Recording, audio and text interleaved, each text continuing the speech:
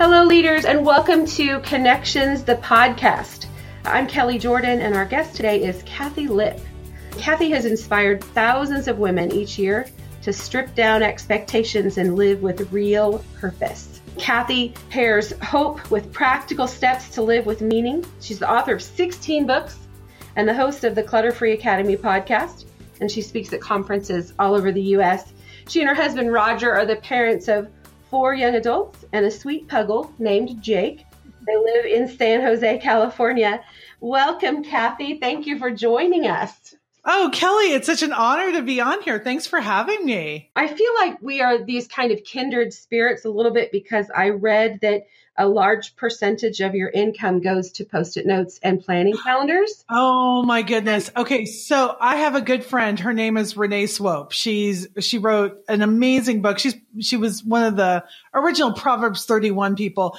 And you know how her undying love for me is. She sent me giant Post-it notes, like 18 by 18 Post-it notes. Oh, that's beautiful. I'm so happy I can't even stand it. I'm a Post-it note fan. It's ridiculous. I'm more of a fetish. It's not, it's a problem. Yeah. It's a bit more serious. All right. Yes. Well, I read your most recent book called Overcoming Overwhelmed.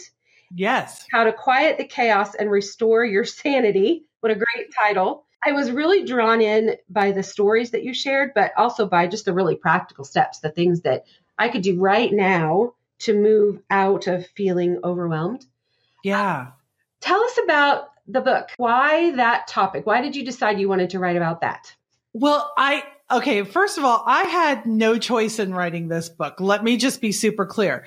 I went through, I would say probably about 5 or 6 years ago, I went through an incredibly overwhelming time in my life. I called it, I was crawling out of the desert. Like it was just one thing after another.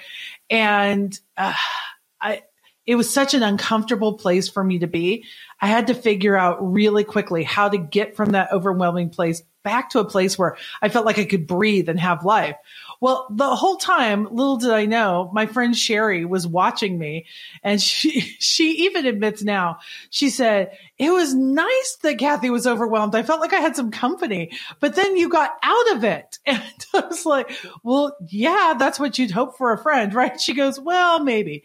And so Sherry and I are tremendous friends, and I knew she was kidding, but I also knew that, she kind of took a look at the steps that I did to get out from overwhelmed. And she said, okay, I wonder if we could turn this into a book. And I thought, well, everybody knows these. Turns out not everybody does. So we always talk about it. The book is not to say you'll never get overwhelmed again, because I would love to be able to promise that, but you can't. But really, we can help you with some practical and spiritual steps to get your way back to peace. And that's really what we want. I think all of us know what overwhelmed feels like, but you're right. We don't always know how to get out of it, especially when you're right in the middle of it. Yes. Because the overwhelm is overwhelming. Right. One of the quotes from the book that I actually wrote on a Post-it note and stuck on my wall was that overwhelmed turns us into someone we never wanted to be, someone God never created us to be. Well, when you think about the times where you're like, why did I say that? Why did I do that? Why did I ghost that person and just stop getting back to them? Why did I yell at my child for asking to be fed? You may not realize what's overwhelming you, but there is some type of overwhelm that is just pressing down on your chest and your shoulders and your neck. And you act in a way that isn't you. And so, I think about those of us who constantly live in a place of overwhelm. Do we even know who we are? Because we've spent so much time being bared down on by these overwhelming feelings. Mm-hmm. Well, and, today we're talking to leaders who are, they're busy with their families and jobs and then this ministry that they love. And I already answered this question a little bit, but what are some signs that we might see when we're overwhelmed?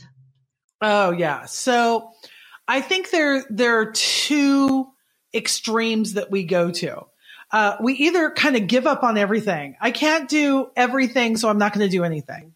And it just gets to a place where you hide, you aren't answering emails, you're screening your phone, those kind of things. And then there's the other extreme where you feel like you have to control everything.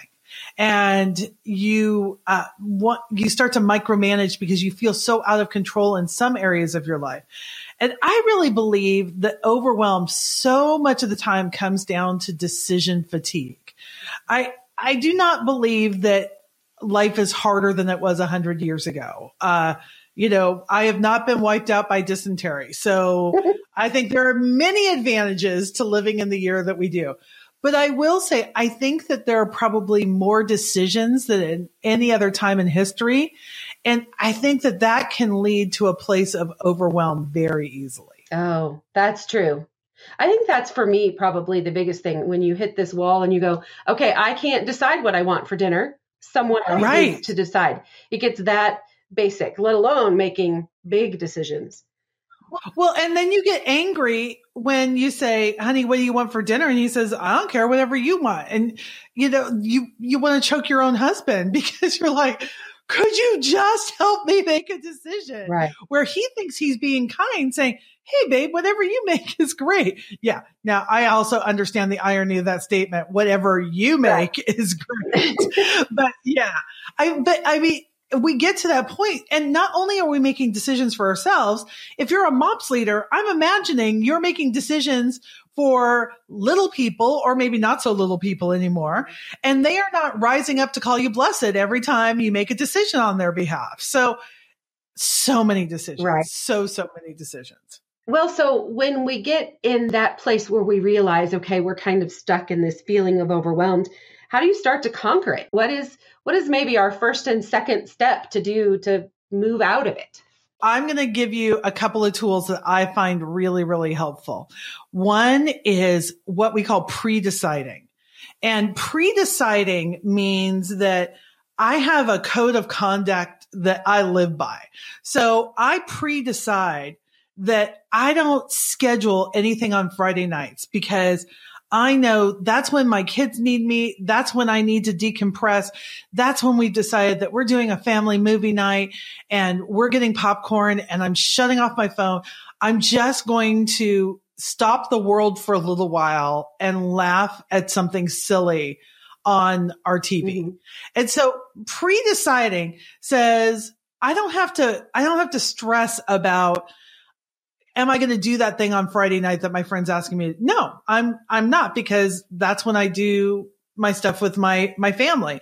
Sunday morning, I've pre-decided I'm going to church. I don't have to make a decision about that. So when you pre-decide things, and it could be as practical as Tuesdays are taco night. Like, I can't make another decision. So Tuesdays are taco night. Let it evermore be so. Uh-huh. You don't have to decide what you're having for dinner. Now, you still have to make sure that you have the stuff for it, but the decision is already taken care of. One of the pre-decisions we just made as a family, it's me, Roger, and the Puggle, is that Sunday nights, we're either going to go out with friends or have friends over, because Mondays I take the morning off so I can, do dishes and do all that kind of stuff. But now I don't have to go back and forth with Roger 100 times. Hey, could you do this on Sunday? No, we've got it already planned.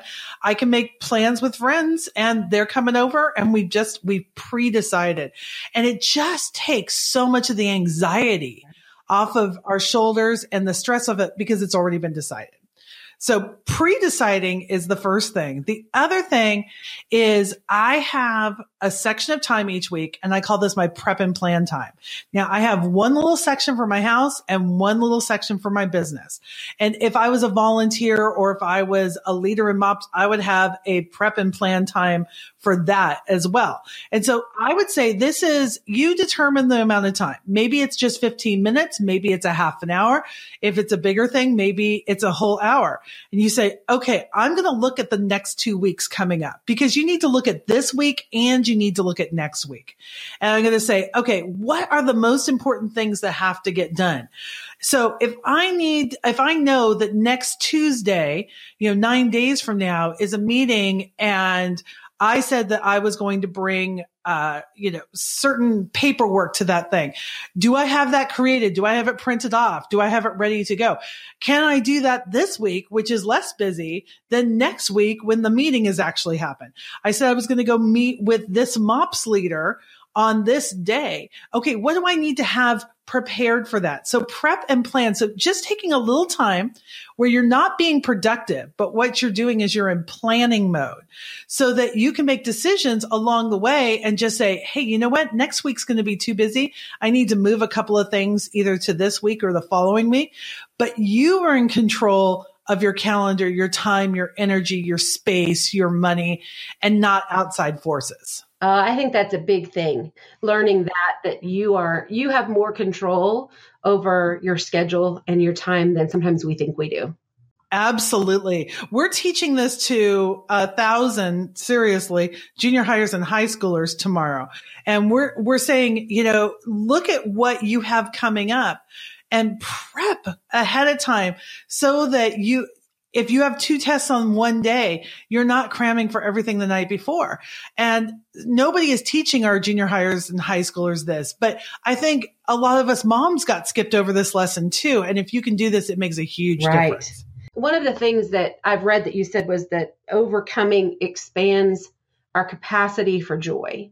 Can you talk to me about that? Because I love that. Some of the benefits of what doing the hard work to get out of that feeling of overwhelmed, some of the benefits for us. Hustle is a big word in the past couple of years. And we're talking about hustle, that if you want anything in life, you have to hustle. And I understand that to a certain point. If you want to replace hard work with hustle, I totally agree. But when I think of hustle, I think of overwhelm, that I'm just running to catch up. Like I've already made the commitments and I'm just running to keep up with what I've already promised, or at least make excuses for what I haven't been able to do. And so overwhelm gets ahead of that so that you can be present for this job that you love, so that you can be present for the people that you want to be present for. And you can be available to that mom who's hurting or that friend who desperately needs just a little bit of help. And that's where the joy lies. It's not in the checking off the boxes, although I have to say I get a high when I can check off boxes. That makes me super happy. But when I can be in relationship, when I can say, yeah, you know what? Let's do dinner on the 4th. Yeah, I can come over and help you with that problem. Yeah, I can sit down and have a cup of coffee with somebody I care about. Those are the pockets of joy that we need to dive into and explore. And we can do that when we're not constantly catching ourselves. So part of it may be dialing back on some commitments that, I always, people say no, say no, say no. But you were saying yes to this great leadership opportunity because God created you to be that. So I'm not going to say opt out of that just so you can, be able to have less on your calendar. What I'm going to say is say no to the things that can easily attach on to these leadership roles and the things that it seems just easier to do yourself. Part of leadership is growing other leaders. And so when you can task other people with stuff and say, hey, I want to teach you how to do this because I see potential in you and I want you to grow into one of these roles. That's where joy comes from, not the sense of having to do it all on your own. Oh, true. Now, I know that you lead this great team of people that work with you. Yes. How can you help someone else when you sense that they're living in this overwhelmed condition? Is there something we can do for them without getting overwhelmed ourselves? Okay. So one of the things I want to say loud and clear, and I was guilty of this a while ago, so I'm putting it out there. When somebody says that they're overwhelmed, and this is especially for like kids and younger people, don't mock them by saying, hey, welcome to the real world. As Christ followers, we want to say, hey, peace is possible. And so when somebody is overwhelmed, one, look for the signs. If they're not returning emails, if they're not returning phone calls, they're not doing what they said they were going to do, approach with grace and say, hey, this isn't like you. I can see something else is going on. I just want to have an open conversation so that I know how to support you better. And you're right. I have a big team. We actually have 34 people on our team, which seems insane. But these are all people who are contributing or partners or interns who are working with our ministry. And so it's good to have check-ins as soon as you notice that something is going on. Don't let it go on for weeks and weeks, because people appreciate the approach with grace. At first they're like, no, everything's fine. Everything's fine. But then you can say, okay, you're telling me everything's fine. But when it gets to the point of it not being fine, please let me be the first to know, because I want to be there to support you. And I think one of the key factors is setting your teams up, if you're leading a bunch of people, to say, hey, we do grace and we do it well. Now, here's the other side of that. If somebody needs grace after grace after grace after grace after grace, and it's not extraordinary circumstances, it may not be the right time for them to be on your team. And that's okay. You can revisit it later. There are just some people, it's not a good fit. It's not a good match. So you need to make sure that the person, if you have any control over the situation, are they the right person in the right position? And if they are, then coming alongside, being an encouragement, asking questions and listening is the best thing we can do. But then when it's time to work, if somebody consistently isn't able to meet those deadlines, meet those needs, then it's time to say, with leading with love, saying this may not be the right fit right now. They may be looking for an out. They may be so grateful that you are presenting that. So those are just some things to keep in mind when somebody else is overwhelmed. That's great. And, I know that you are a huge fan of MOPS and a fan of MOPS leaders. So is there anything else you'd like to say that would to just encourage our leaders in what they're doing every day? Oh my goodness. I survived momhood because of MOPS. So when you're feeling like, man, this is a lot of busy work. Man, there are a lot of personalities in this group. Man, this is really, really tough. I want you to know what you do matters, but I know for a fact I would not be doing what I am today without MOPS. And so I appreciate the people who take a chance on moms to say, we want to invest in you, not just as a mom, but as a woman, as a Christ follower, and as a leader. I think that there are so few organizations that do that and do it well. And this is one that does. So just thank you for your service. You will not always know the effects that it has. I've lost touch with my first MOPS leader because it was a different place and space in my life. And I wish I could go back and say, thank you, because here's what you need to know. Well, now we've come to the part of our podcast that we like to call our speed round. I'm going to throw out just a few questions and you just answer them however you want, just quickly. So first, what are you reading right now? I am reading a couple of things. I just finished Braving the Wilderness with Brene Brown. Just absolutely amazing. I'm reading Awkward Black Girl right now, which is hilarious and funny and so smart. And boy, what else am I? I'm reading 10% Happier. It's about learning about meditation. I'm reading about it in a secular way so I can apply it to my Christian practices. All right. What is one gutsy thing that you have done recently? Oh, can I count tomorrow saying yes?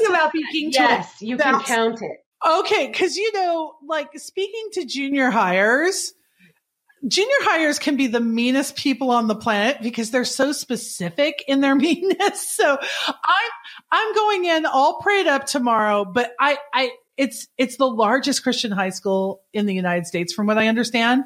And so, I've got more people praying for me for this than I probably did for my MOPS presentation, back in the day. So yeah.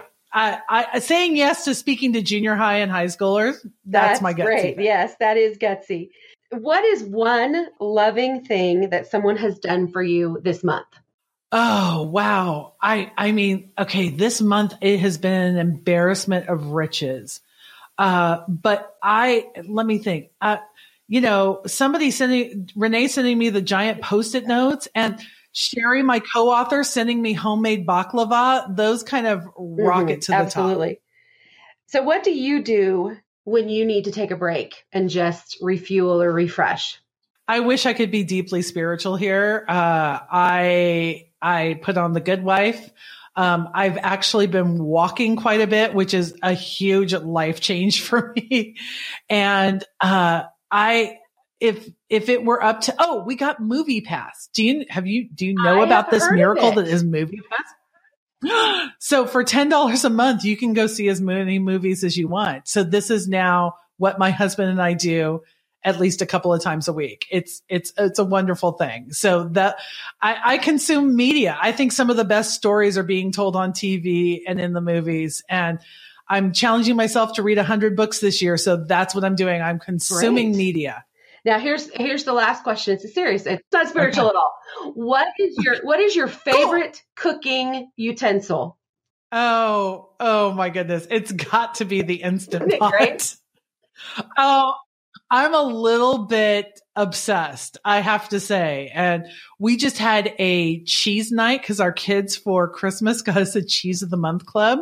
And so to carry out the theme, we did a cheesecake, and the cheesecake in the Instant Pot is all sorts of, it's better than Cheesecake Factory. I'm just going to say it. It's better than Cheesecake Factory. Yeah. All right. Pretty you amazing. Have given us so much to think about over the last few minutes. Cheesecake.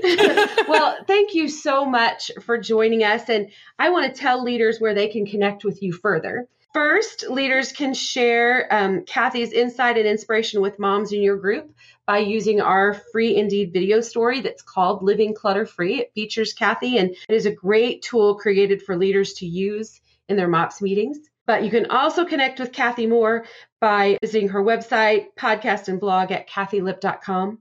And she also has a very active, friendly little corner of Facebook and a group called Clutter Free Academy. Woo-hoo! I love Clutter Free Academy. It is so fun. It really is the best place on the internet. And when you see people's before pictures, and you feel way less alone in the world. Absolutely. And that's a good feeling. Thank you so much, Kathy. We appreciate you. And we just thank you for taking your time with us today. I love MOPS leaders. I love MOPS moms, but leaders are my favorite. So thank you, Kelly, so much for having me. You are welcome.